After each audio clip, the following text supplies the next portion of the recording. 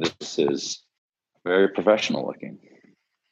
It looks like I've just been given the nuclear football. Okay. So here we go. Microphone, recorder, mic stand, base. Okay. Yeah, you just screw that doodad in and then put the mic in it. That goes in there. That's right. Gotcha. There you go. Beautiful. That's it?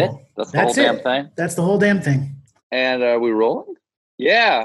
6, 7, 8. It's recording. Look at that. Put me in, coach. That was Stephen Colbert, comedian, writer, and host of The Late Show with Stephen Colbert.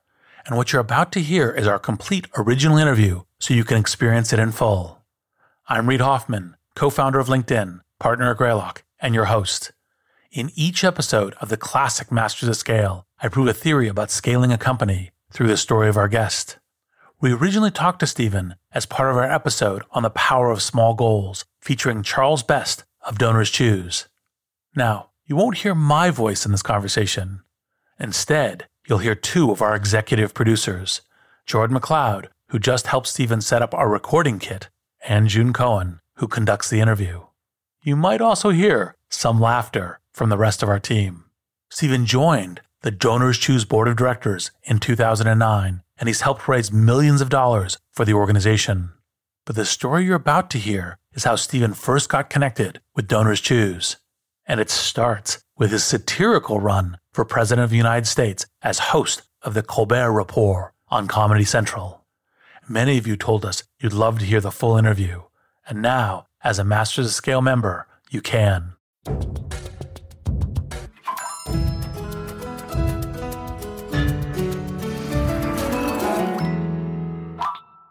All right, Stephen, we love laughing with you, but I should ask you some questions so we can stick roughly to our time we have with you.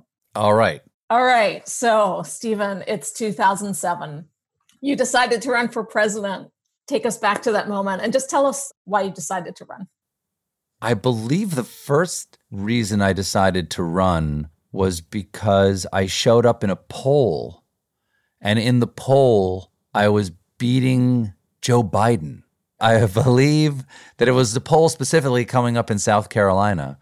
And PPP, which often will just throw in like a cultural figure just for schnicks, for sort of attention. And I think they're a little sort of a left-leaning polling organization as well. They said, how about Stephen Colbert, South Carolina? And I got like 2.5% in the poll, and Joe Biden got like 1% in the poll. And we had already played several games on the show at that point. So this 2007, we've been on the air not quite 2 years because we started in October of 2005. And we had already had a bridge named after me in Hungary, or tried to. We had Ben and Jerry's launched an ice cream, with my name on it. Then I got in competition with Willie Nelson with his ice cream, talking smack, and Richard Holbrooke had to come in and negotiate a peace treaty. And I got into a fight with Sean Penn at one point about him talking with George Bush, and we had to have a game show that was moderated by the Poet Laureate of the United States because it was me complaining about his poetry, and we had so all these different games. I went, well, of course, my character immediately sees that if he's on the political map, I mean, listen, he didn't choose this path. Destiny chose him and a polling company. And therefore, who am I to deny the American people, 2.5% of whom think I should be president of the United States? Well, let's respond to the call of a troubled nation and give them what they want. So now the network was not thrilled. They're like, no, look, you can't run for president. I'm like, well, we're running for president. We're 100% running. Stop me. I mean, literally, there were several times over the years, and I'm not a screamer. I mean, you can go ask people like 5 times in 20 years of doing this have I like really lost my temper. But the Viacom lawyer got an earful from me when they said, well, look, ultimately, we're not going to allow you to run for president. And I'm like, oh, so I'm canceled? Is that what you're saying? Because I'm running for president because you don't know anything about comedians if you think that you're going to stop me from doing something because you don't think I should. But I said it at a high volume, and there might have been a few salty words in there. So we do it. We decide to run. But for me, I was very interested in corporate money in politics. So what I wanted to do was I wanted to run for president and to be fully sponsored by a corporation. And we'd already done inclusive sponsorship in the show. Like tonight's segment is brought to you by Triscuits or whatever. And then we would just talk trash about the product. But they would still get their product on the air. It was all great. So I said, let me find a corporation who will sponsor my presidential campaign. Because as far as I can tell, it's not actually illegal for them to do so. Like people think it's illegal, but is it really illegal? And so I said, we wanted Doritos. We wanted to be the nacho cheese Doritos Stephen Colbert campaign for president. And it turned out there was some legal problems there. And it became the nacho cheese Dorito coverage of the Stephen Colbert run for president with your host, Stephen Colbert. So they were sponsoring my coverage of my own campaign for president. And so that's how we did it. That's how we got around those concerns. So we decided to do it, and I go down there, and I hold a rally, and I'm shaking hands, and I'm doing all the things you do. I got my little campaign team in the car running around. I'm pressing the flesh with local leaders, and people want to give me money. And the one thing that our lawyers are saying, don't take more than $5,000 from anyone. Because then you're a federal election, and then you will get in trouble. Like you personally. I'm like, well, I don't want that. I don't mind Viacom getting in trouble, but I'm important. And so Craig Newmark comes on the show. Craigslist, he comes on the show. And he's I don't know if he was a board member of DonorsChoose at the time, but he was definitely very interested in it. And he said he'd like to make a donation to the campaign. We said, no, you can't give me any money. And he goes, oh, no, not to you. I'd like to give it to an organization called DonorsChoose. They're just starting in South Carolina because they weren't in every state, and they were soon to start in South Carolina. So they're just starting in South Carolina. So I thought perhaps people could make donations to DonorsChoose in your name, and that would be a way of them showing their support without running afoul of federal guidelines. And I'm like, that's pretty great. So he made a pretty big donation on air. And then, I don't know, we raised like $250,000 or something for schools in South Carolina in the next month. And it was terribly exciting. And then I got to know much more about it. My friend Jonathan Alter turned out to be on the board. I had Charles Best on. I learned more about the organization. I thought it was fantastic. I love getting the letters back. So that spring, I had to drop out. I had to drop out eventually because the Democrats would not let me on the ballot. Someday someone will read the letter that I wrote the Democrats asking them for me to stay on the ballot. I couldn't sleep the night before they were voting about whether I could be on the ballot. Will you send that to us? No. No, I won't send you that. It's too personal. There's nothing funny about it. It's actually very heartfelt because I was up all night going, well, everyone is raised in America with the idea that any child could grow up and be president of the United States, but not you, Stephen Colbert. The Democrats won't let you on the ballot. And I know it was just a joke, but it still felt bad. And so the Democrats kicked me off. The other candidates basically got together and muscled the Democrats in South Carolina to not allow me to be on the ballot.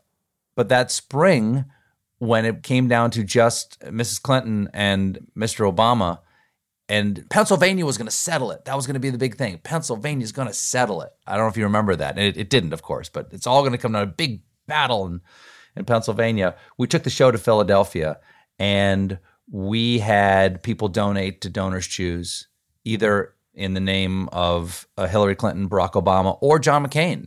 And all the letters that the children sent to us, because you get letters from the children whose projects you fund, we said, don't send us letters, send us drawings of the candidate for whom the donation was made.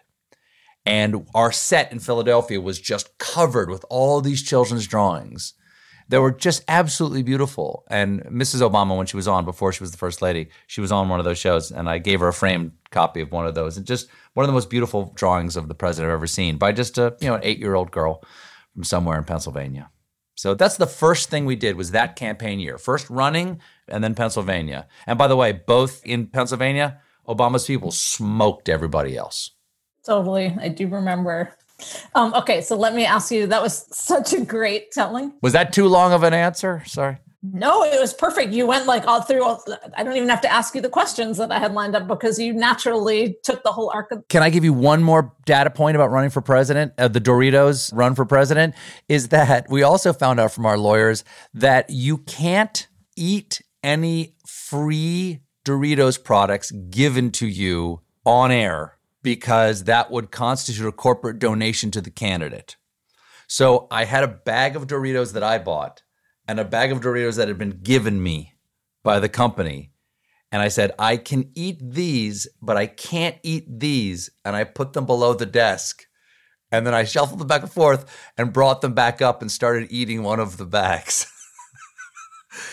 Daring anyone to sue me because there's no way to prove which one I was doing. It was such a delightful.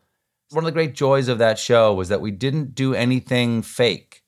I was fake, but everything I did had to be real. I had to really run for president. I had to really testify before Congress. We had to really hold a rally. We had to really file for Federal Election Commission to grant me a super PAC. Everything had to be real because we wanted to take the things that are assumed to be okay when you don't think about them because they're below the counter and put them on top of the counter and say, does it still look okay when you see it happening?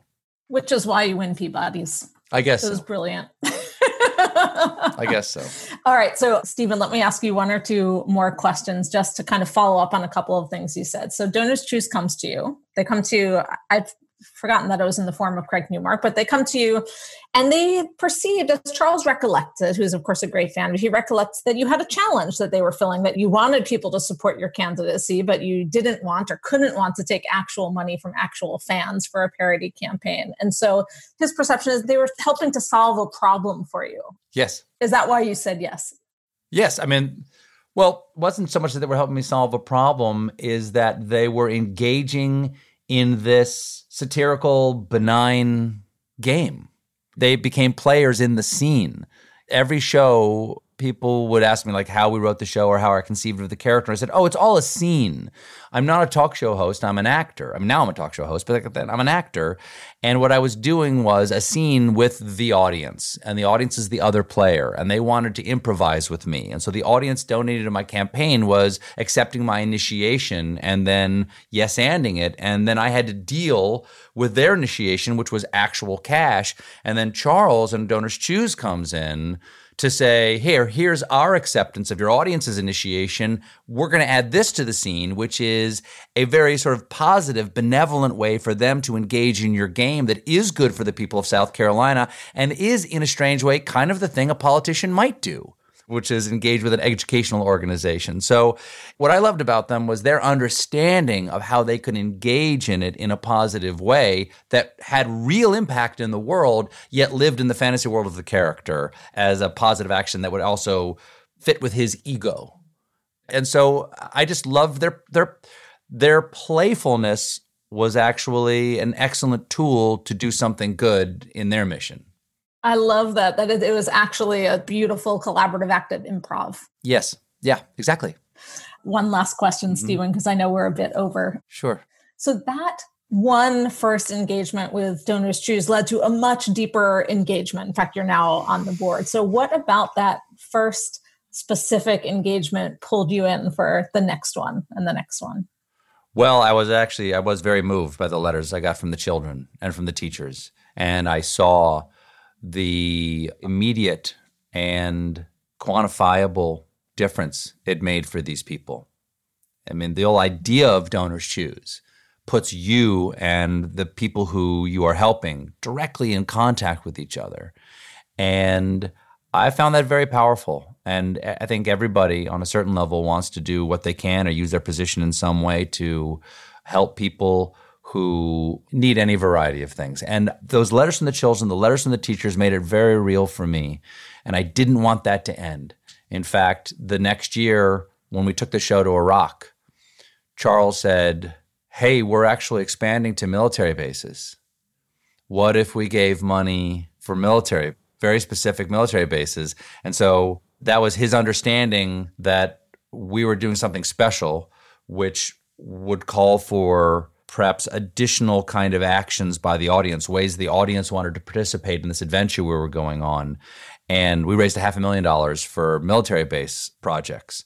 And then the year after that, when we were doing the rally on the mall, we raised another $500,000 for DonorsChoose to get people on Reddit saw that we played games with DonorsChoose, and someone from Reddit came to me and said, hey, if we raise $500,000 for DonorsChoose, will you do an Ask Me Anything on Reddit before you go to the rally?